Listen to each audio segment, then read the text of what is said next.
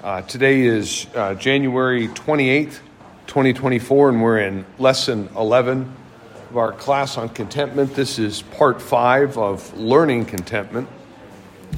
And I encourage you to find a seat up close so you can participate. So we've got the schedule is this class today, which is the last of the Learning Contentment, and then next week I'll be out of town, and the week after, February 11th, then we'll conclude the class. And in that class, I have a number of common objections to why discontent may seem called for in our lives that we'll take a look at. We're not even going to try to get through all of those, but I would also like to have some time for objections that are in your all's mind that we haven't addressed in this class. So it'll be much more of a workshop and a discussion than it is a presentation for that last class. So be sure to think about things that you would want to have answered, and we'll do our best to try to put a bow on it and wrap it up and bring it to a close at the next lesson. So today we want to look at something very specific that has a broad umbrella to it, and I think is easy to forget as one of the benefits in the Christian life. But before we get to that, I'd like to set it up by saying that one of the goals that I've had in this class is to structure it in a way that we've been able to paint a sufficiently lovely picture of what contentment is and why it's desirable, so that you will be inclined to want to increase the contentment that you have in your life. That the life of contentment and pursuing contentment would be something that is a worthy endeavor for the whole of your life. So in other words, I hope you've been able to say, I'd like that for myself. I'd like more of this contentment. But that notwithstanding, you might be thinking that the obstacles that keep you from being content are so enormous, or that the pursuit of contentment and how we've described it is so impractical given your particular set of circumstances, that you might be thinking, Dave, the brochure looks awfully nice, but I don't think I'll ever take a vacation there. It seems that, yes, it's lovely. You've got a good mix of colors, but be realistic, Dave. We're never going to get there. And I think that is appropriate. It's a picture of something that is truly marvelous, and there's a sense in which it is out of our reach.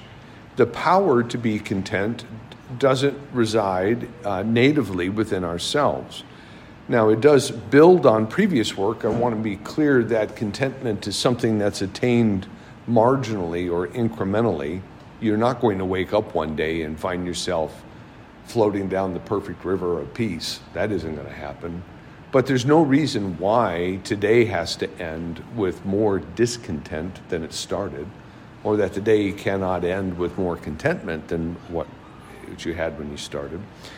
And the good news is that there is a way that there is a way that you can be enabled to be content, even if you don't feel like you're in possession of that ability right now.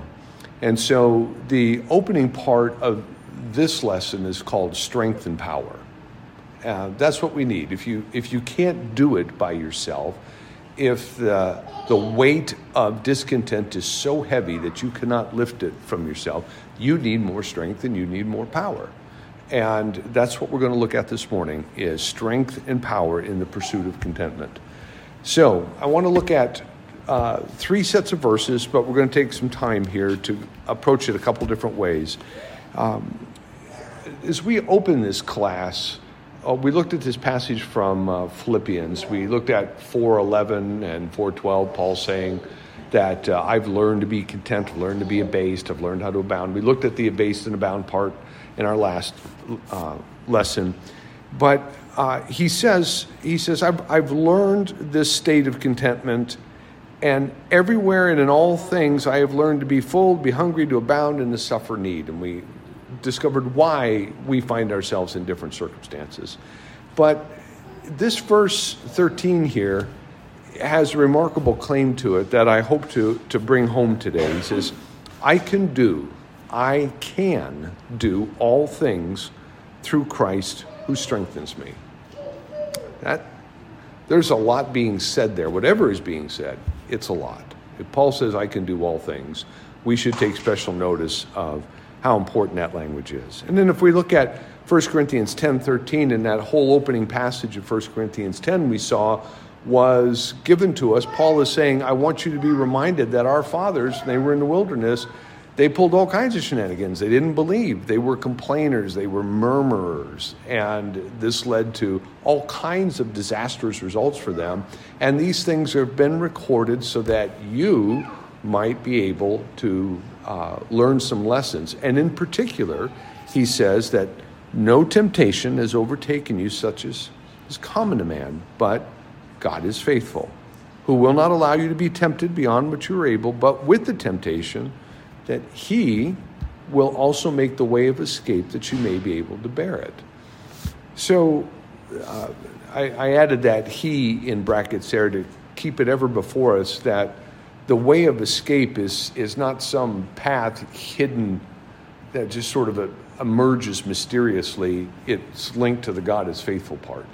There's a path because God is faithful and he creates this path.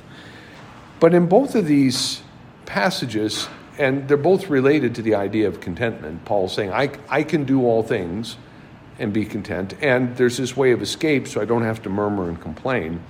I wonder, how do these verses change in our mind if we paraphrase them, if we look at them a little differently? So let's look at them paraphrased, and this is my paraphrase. You might have your own.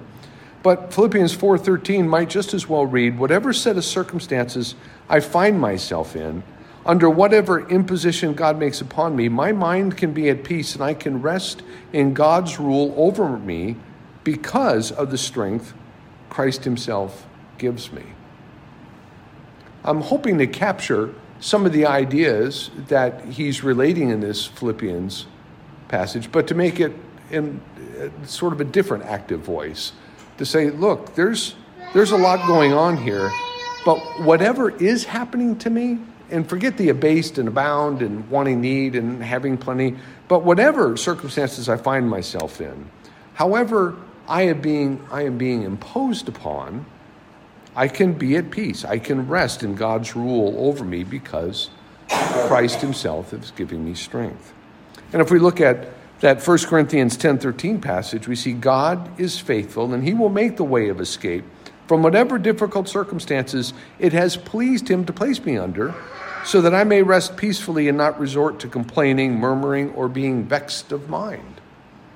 You see, if we change the idea of what this path of escape looks like, and instead picture it not so much as a way out of the circumstances, but as a way of being free from under the curse of the circumstances, under the difficulty of the circumstances, we realize that we don't have to change our venue to find contentment, that whatever it is that God is pleased to exhibit as a rule over my life, I can rest in peace and not resort to complaining, murmuring, or being vexed of mind. So there's a lot going on with I can do all things. We mentioned earlier that that's maybe, unfortunately, the slogan for 8th grade boys basketball teams or soccer teams or something, and how inappropriate that is. And we see that this way of escape business is there so that we wouldn't sin, but also so that we wouldn't be vexed. There's something going alongside that. So here are my paraphrases. Do you think these paraphrases capture the sentiment of what Paul is saying? These aren't memory verses. I don't want you guys to write them down and say, I need to memorize. No, these are my paraphrases. This is what helped me think about it. But what do you think? Is it a reasonable paraphrase to capture the essence of the Philippians passage? You have any quibbles, or can we change it at all? All right, so let's ask a couple of questions then. We've got these ideas being thrust upon us that are very powerful. But if Christ gives us strength, what is the strength to be content? How do you see strength? How would you know if you were strong? What does escaping from temptation even look like? Now, it's one thing to put these words in our head, and we should. They should be in your memory verses, right? We should be memorizing these things and thinking about them. But if Christ, in fact, came over and made you strong, how would you know it? Is it possible that you might possess strength and not use it? Is that possible? And as for the second passage, is it possible that there's a way of escape and you can't find the trailhead? You can't find the opening? You can't find the door? Are those things possible? Well, I think they are. I think that's often what causes us to stumble in our circumstances, is we are not looking at it the right way. But let's look at one more passage to help solidify this sense of strength and power. And we're going to look at 2 Corinthians 12, 9 and 10. And he, that is the Lord, said to me, my grace is sufficient for you, for my strength is made perfect in weakness. Therefore, most gladly I will rather boast in my infirmities, that the power of Christ may rest upon me. Therefore, I take pleasure in infirmities, in reproaches, in needs, in persecutions, in distresses, for Christ's sake. For when I am weak, then I am strong. Well, going back to that Philippians passage and the other Corinthians passage, Paul is clearly saying that he is strong. I can do all things through Christ who strengthened me. You cannot escape the fact that Paul says, I'm not weak, I am strong, right? And he is also saying that he can do all things. I mean, if you can do all things, you've got to be a reasonably strong individual. And the word behind this idea, the Greek here speaks of real, genuine power. The power to bear up under duress. The power to accomplish something. The power to be enabled. That's the kind of power we're looking at. One way of interpreting these verses, that perhaps would be good for us to remember, that we want to make sure we get it right. Paul, when he's talking about possessing real strength and power, he's not saying these are slogans. He's not saying these are words of encouragement. They're statements of fact. This isn't a "you go, girl, you got this." This isn't "you can do this. I've got confidence in you." It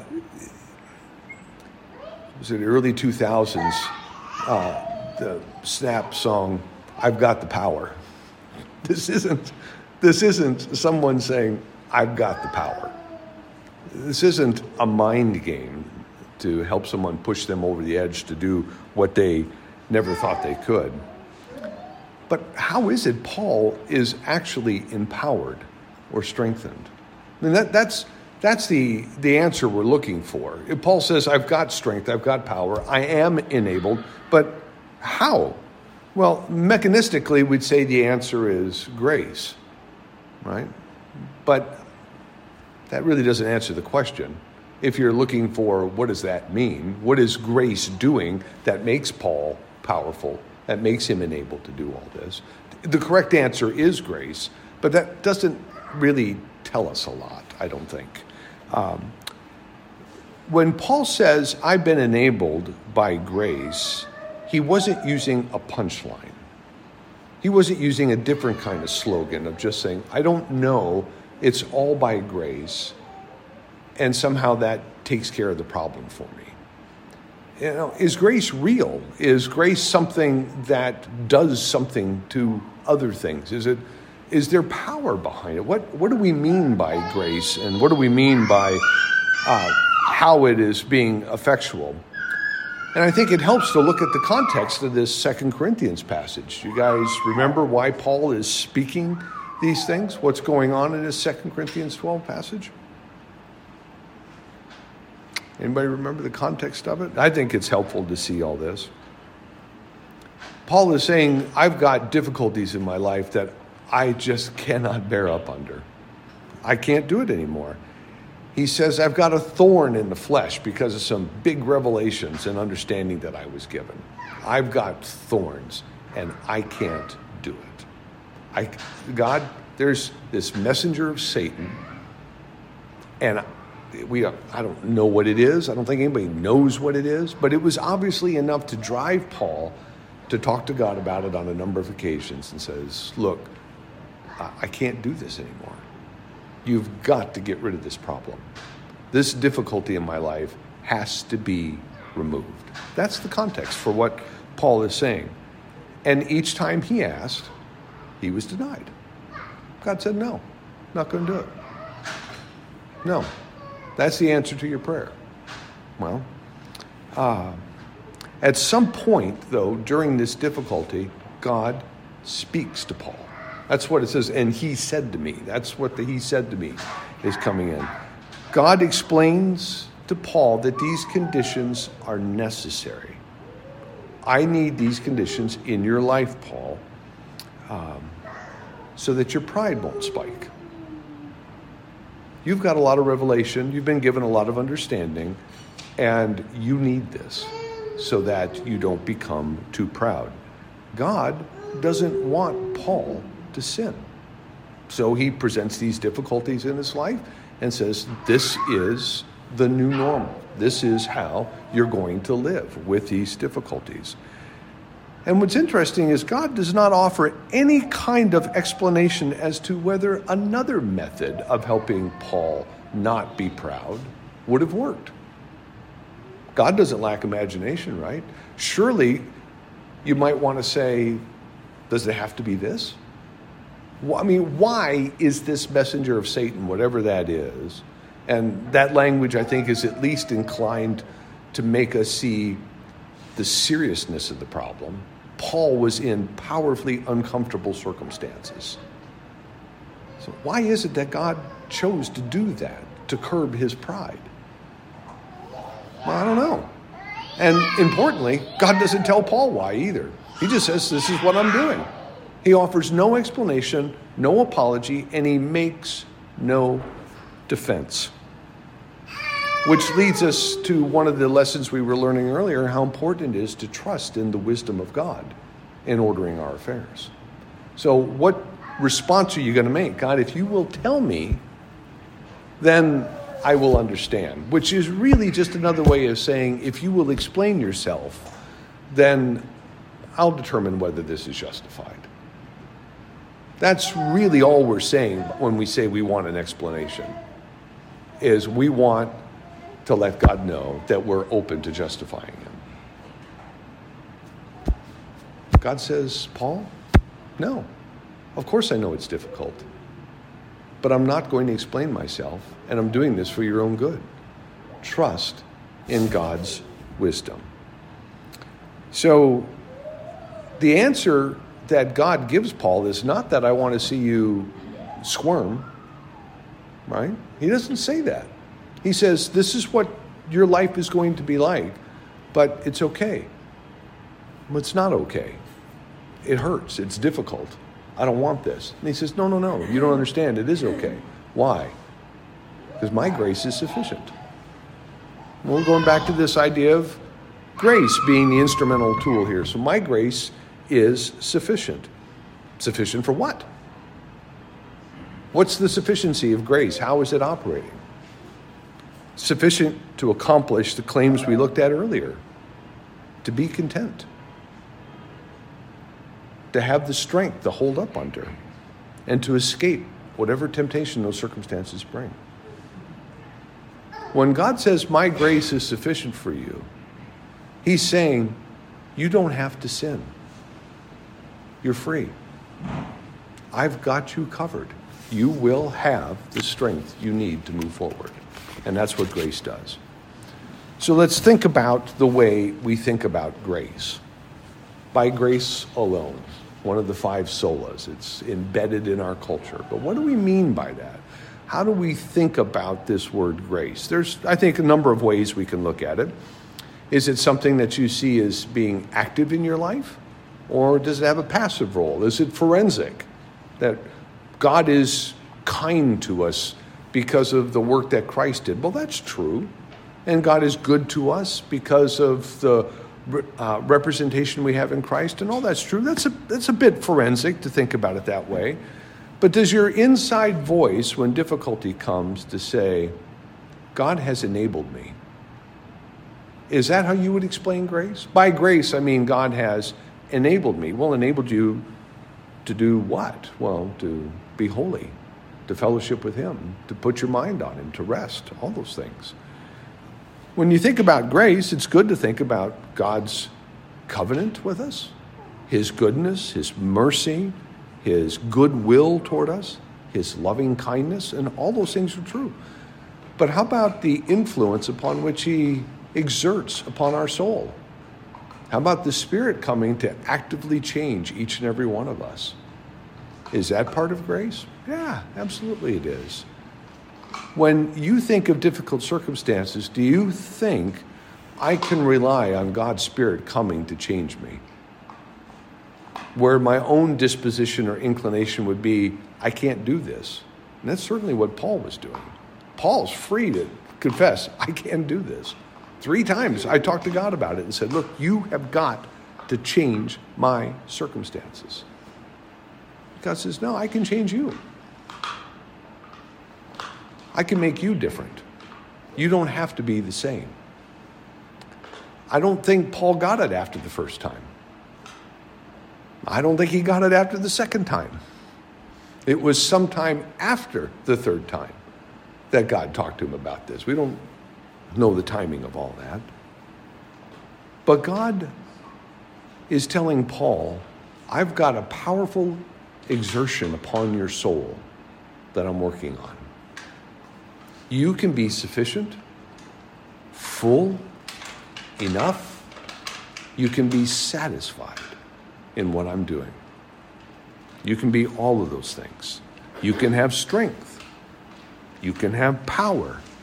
You can be endued with strength. It'll be inside you. You can possess this. You can say, I am strong. I have been enabled. And I have power. Those are the words. We get our English word dynamite from this word, dunamis. Sticks of dynamite. I don't know how. I doubt that's what the Greeks had in mind, but they had real power in mind. So these aren't punchlines. These aren't just tags thrown out. Paul is saying there's something palpable about God's Spirit, his grace working in us, that has real power and sufficiency to it. Genuine power and sufficiency. So just imagine if we only had a mechanism to appropriate that sweet and holy influence of God in our life by enabling us to be strong and fortified. I wonder if there is a mechanism like that. Does anyone know what we call that mechanism? The means of grace. It's a good way of thinking about it. Here, we will all be sitting at a table to experience the means of grace, the real power of God. We're going to see it before then in a baptism. The means of grace, the power of God. We're going to experience it in worship today with prayer, with singing, with the preaching, the hearing, the listening to God's word. These are all real and powerful things. So, what does grace do in us? Paul says, God told me my grace is sufficient. What is that power going to look like? You You going to turn into the Incredible Hulk that came up in our conversation? Are you just going to get pushed to the edge and break free and rip your jeans and rip your shirt off and turn green and be able to do anything and overcome any foe? No, that's not it. It hadn't worked so far. It hadn't worked so far. Well, I just started a few things here to remind you of what grace does so that you don't look for these fantastical green elements, but look inside as to what you should reasonably expect the Christian life to produce. So the first one is we learn to think better of God. We learn to think better of God. God transforms our minds. Our knowledge of his goodness, mercy, loving kindness grows to fill a larger part of our mind, displacing the doubts and censures that previously grew there. Your mind is a fertile garden of flowers and weeds. You need better cultivation. And one way to grow in grace is to simply learn to think better of who God is. When Paul said, I need this gone, and God said no, at some point Paul had to say, I can trust him because he's good and he's wise. It's not my plan. I wouldn't have done it this way. But this is the way God sees fit. Secondly, he renews our disordered desires. He grants us hearts which want the lovely things and gives us a distaste of that which is wretched. You can't trust your desires. You can't trust the things inside you that you want to be true. But in God's grace, he transforms those desires, renews our hearts.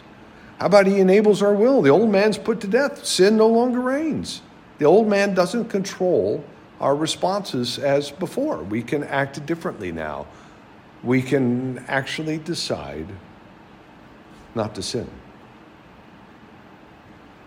And as simple as that sounds, when you think back over the different kinds of failings during the week or the past months, how much of that might have been averted had you just simply chosen not to do those things, chosen not to say those words or think those thoughts.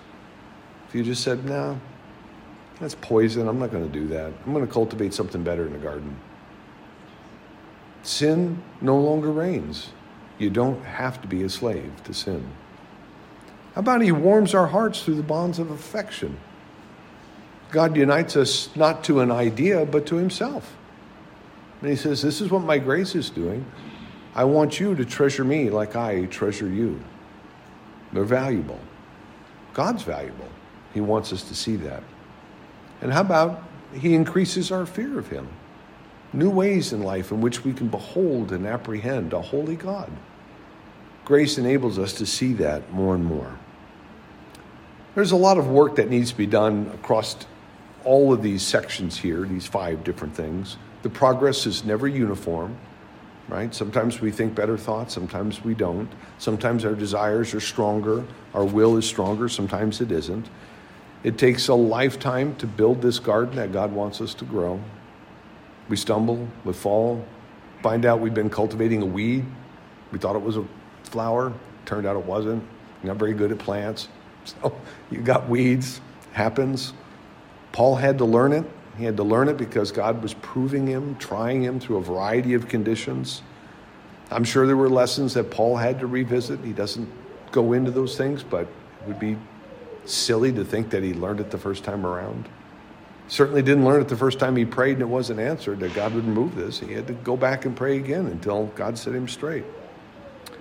So what will it take to convince you that God will accomplish this work in your life? So remember, at the start of the class, I'm telling you, I want you to see this picture of contentment and think, yeah, that's something I'd like for myself, but I'm not sure I can get there. I look at the brochure and I think, lovely spot to vacation, but we'll never get there. I think you can get there.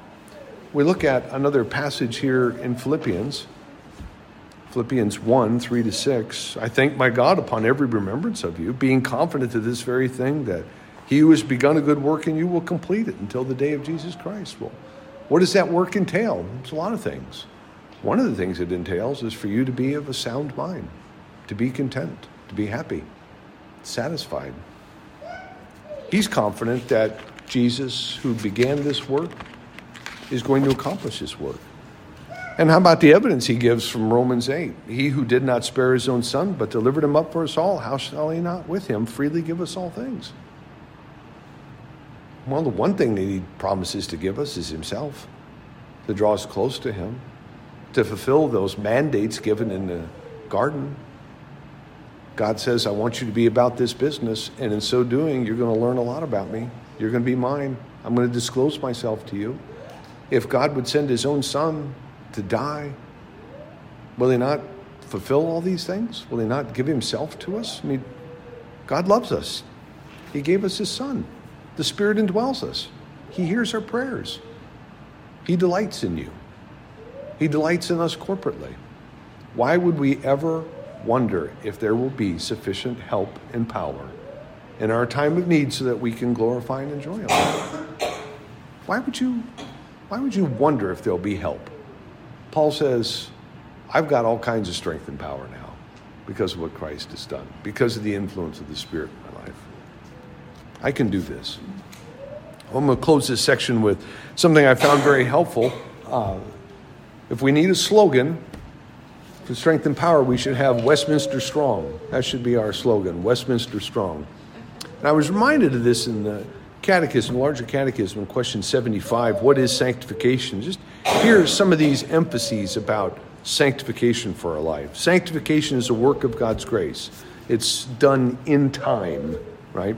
Through the powerful operation of his Spirit, applying the death and resurrection of Christ unto us, renewing us in the whole man after the image of God, having the seeds of repentance and all other saving graces put into their hearts, and these graces so stirred up, increased, and strengthened, so that they more and more die unto sin and rise unto newness of life. It's a powerful operation of God's Spirit. That's strength and power. That's how you're going to get it. God's committed to you. He'll bring it about. It'll be done in time.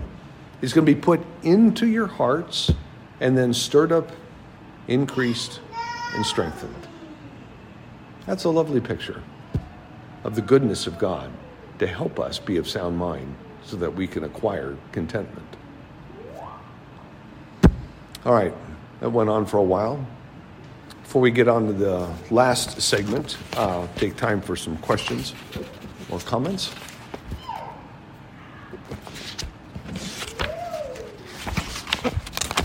Okay, we're running short on time, so we're going to move through this a little quicker. The next section's titled, Be Sensible.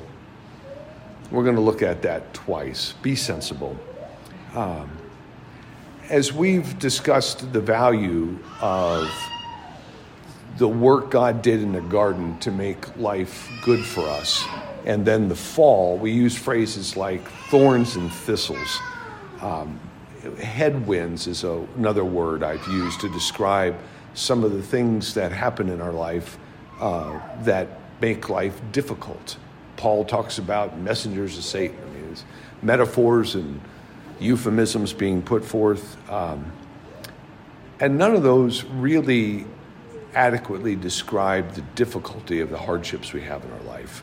One of the phrases that is common in thinking about difficulties is hard providences.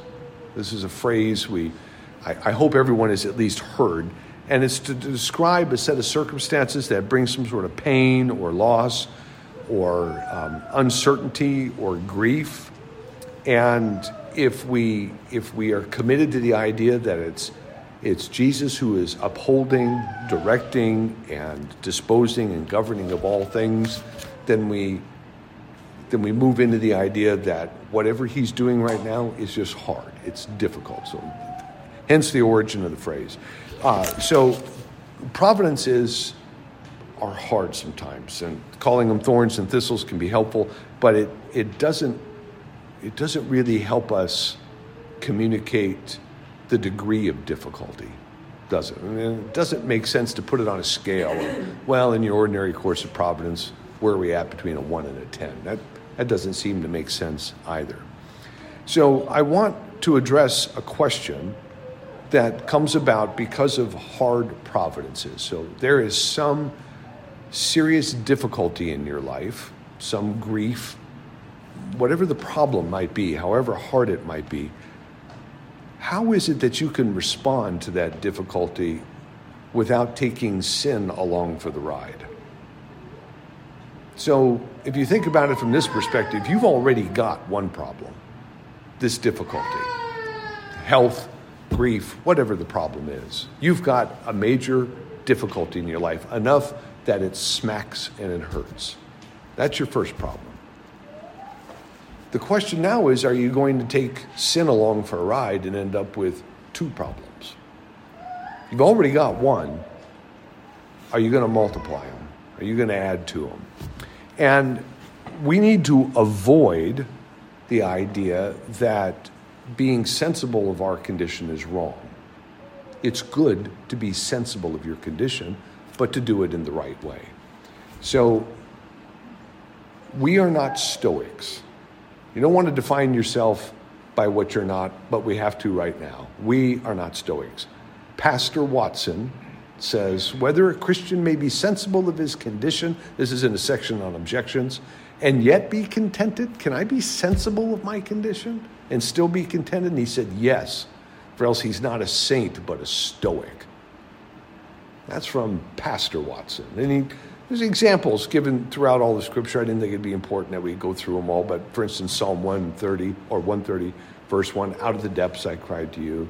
That's not a description of the psalmist altitude, right? I mean, he's using a metaphor here to say, God, this is a bad problem, and it is difficult, and so I'm crying to you. So I want to read a quote about Stoicism to help us understand why we are not Stoics. Christian contentment is not Stoicism. Stoicism teaches that whether you are experiencing pain or pleasure ought to be a matter of utter indifference to you.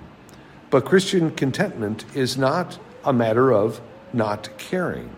It's not the absence of caring, but rather the presence of something. Faith in God, who apportions all things for his glory and are good.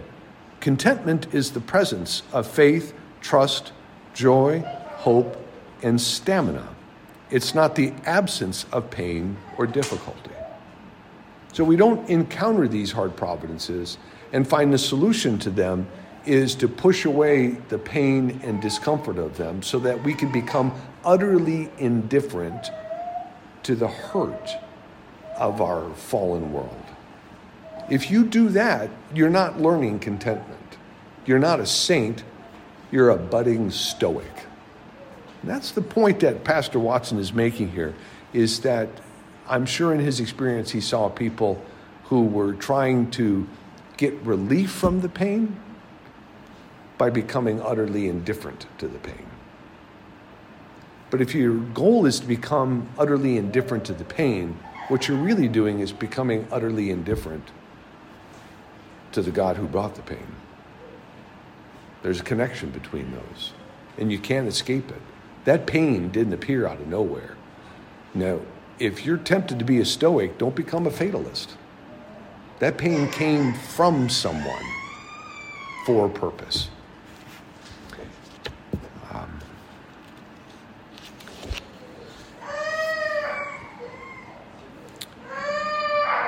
There's a great need for all of us to learn to talk to God about pain. We have to learn how to express it. We have to learn how to converse with him about it. There's a sense in which if you don't, you're sort of denying what he's made obviously clear. If God's the one that brought pain, surely he knows it's painful. And if you're unwilling to talk to him about it, what are you saying about that circumstance? He already knows, and he expects you to talk to him about what's going on in your life. But if you won't do that, what are you accomplishing? God meant for it to be painful. Talk to him about it. Tell him it hurts. Cry to him from out of the depths. There is no virtue in enduring a painful trial faithlessly. There's no virtue in that. There's no virtue in trying to get through this to say, God brought this difficult circumstance into my life, and I made sure I never felt or complained about it. There's no virtue in that. It's not even acknowledging the goodness of God and what he's doing in your life. Now, exhibiting stamina or endurance in a trusting relationship with a loving God is a virtue, even if you can't understand the circumstances for which they were brought into your life.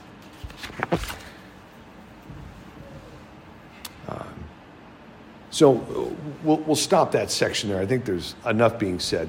Being sensible, part 1. Let's be sensible in part 2. We live outside of Eden, obviously, and we need to remember that not only are there these thorns and thistles, these difficulties, but there is sin lurking at the door. Back in Genesis 4, Cain had an opportunity extended to him, which could have saved him a heap of trouble. He was angry, if you recall, about his offering not being accepted, right? He was upset about that. And Abel's offering was accepted, his offering was not. And God comes to him and brings some words of wisdom to him. And he says, if you do not do well, sin lies at the door, and its desire is for you, but you should rule over it.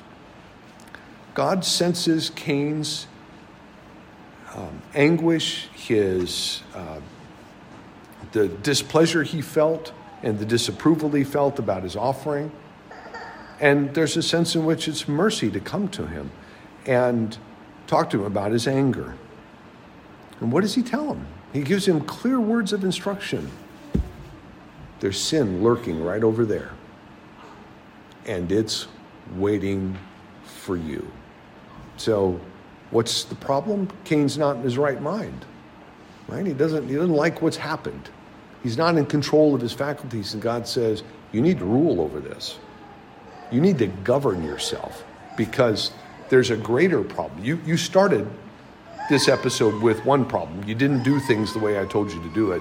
Now you're about to have a second problem, and I'm warning you that there is something lurking right over here. So what do? It's hard to fight a battle if you don't have your wits. It's hard to fight it. It's hard to fight it well. So God extends this promise of ruling over sin, but not with a state of mind that's full of anger and frustration. So again, let's go back to Watson, Pastor Watson here. And he has these two wonderful quotes here that I think are helpful. And he says, but methinks I hear some bitterly complaining and saying to me, alas, how is it possible to be contented? The Lord had made my chain heavy. He's cast me into a very sad condition. Now, this is a pastor speaking, right? I mean, he's saying, people are coming to me and they're saying, I don't think I can be content because of this great difficulty that God has imposed on my life. And so, what's the counsel? There is no sin, but labors either to hide itself under some mask, or if it cannot be concealed, then to vindicate itself by some apology. The sin of discontent I find very witty in its apologies. We must lay it down as a rule that discontent is a sin, so that all the pretenses and apologies wherewith it labors to justify itself are but the painting and dressing of a strumpet. That's helpful. So think about it for a moment. We've got this difficult condition, set of circumstances in our life, and what are we tempted to do? To say, I know I should be content. I know I don't really have a right to be discontent, but in this case, let me present an apology for why I should be content, or I'm allowed to be content. And Watson's comment is, wow, sin's clever. Its desire is for you. Of course you're going to think that. But couple this with this idea of being sensible of your sin in the first case. I know you feel this pain. It hurts. But don't let that begin an apology for why you should sin. You've got to be of your right mind. so that you don't become consumed by the sin lurking at the door. And his observation is that the sin of discontent is witty.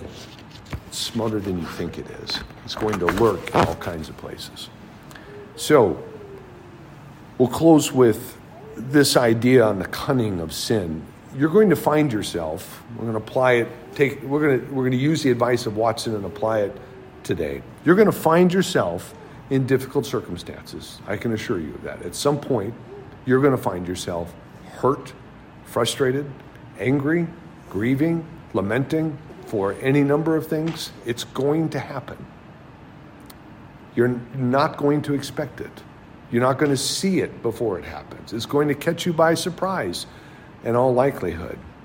You could be completely overcome, but you need to fortify yourself. And you need to fortify yourself in advance so that you do not become prey to the desire of sin. Now, sin is never going to come knocking on the door. It's too smart for that. It's going to cloak itself in an apology of some sort and to say, you've got a right. There are two things, and only two we're going to conclude with today, but there are two things you can do to be prepared in advance for when those difficult circumstances come. And the first is, you can trust God will use his word to instruct you. God said, my grace is sufficient for you. God said. Look at Proverbs 4. Get wisdom, get understanding. Do not forget. Do not turn away from the words of my mouth. Do not forsake her. She will preserve you. Love her and she will keep you. Wisdom is the principal thing. Therefore, get wisdom. And in all you're getting, get understanding. You don't know what to do. And you can't think about it the right way because it hurts or it's difficult. So what do? You turn back to a rule that is in effect at all times.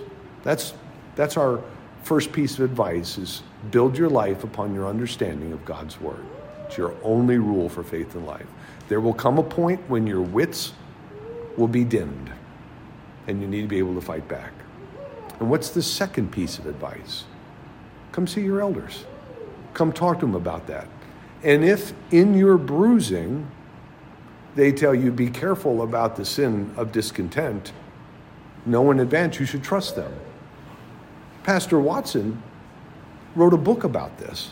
And some of the things we're going to look at next week are examples of people who were coming to him saying, this thing happened. And he said, be careful. You're about to be outwitted by the desire for sin. You can be content in the midst of this grief.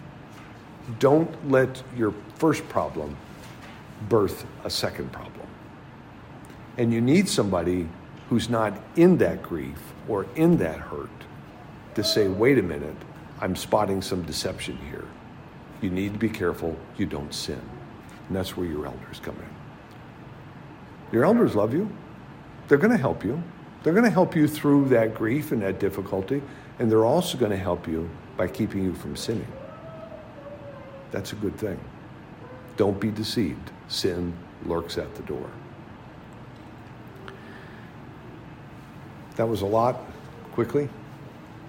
Might be a lot to digest, but we'll take your comments and questions.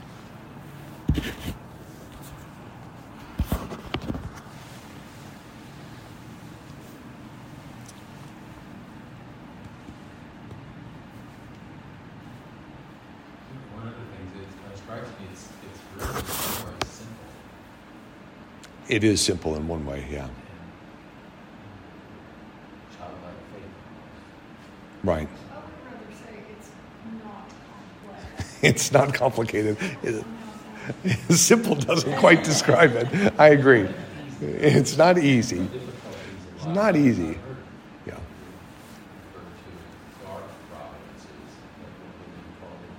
Hard providences, dark providences is another one. Sure. I winced the first time I heard that.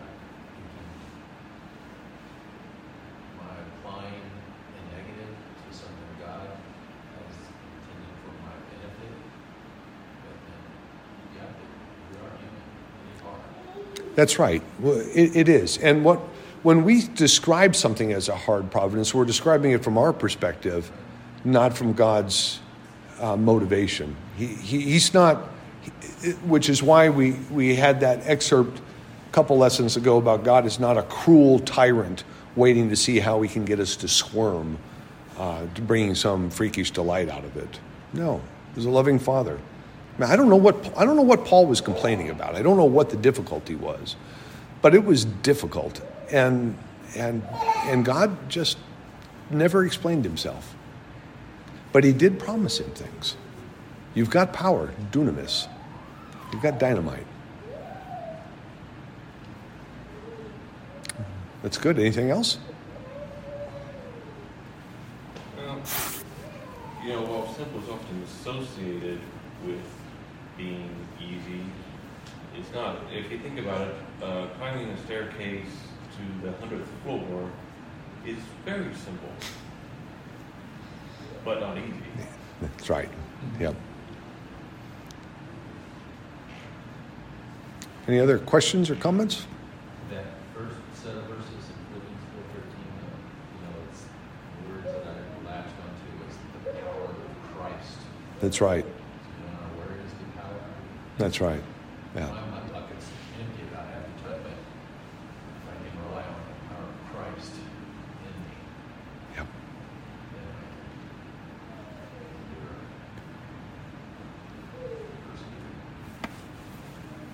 Speaking of the means of grace, when you have His Word, and start with your elders, when you surround yourself with people who are deeply committed to the Word, and in this kind of counsel, that's who you're surrounded with, is a massive difference from surrounding yourself with people who are not. Bad company corrupts good character. Huge difference in who you surround yourself with and what you're listening to, what you're reading, who's speaking into your life. It's just a huge difference. The desire for sin is for you, but you need to rule over it. You need to rule over it.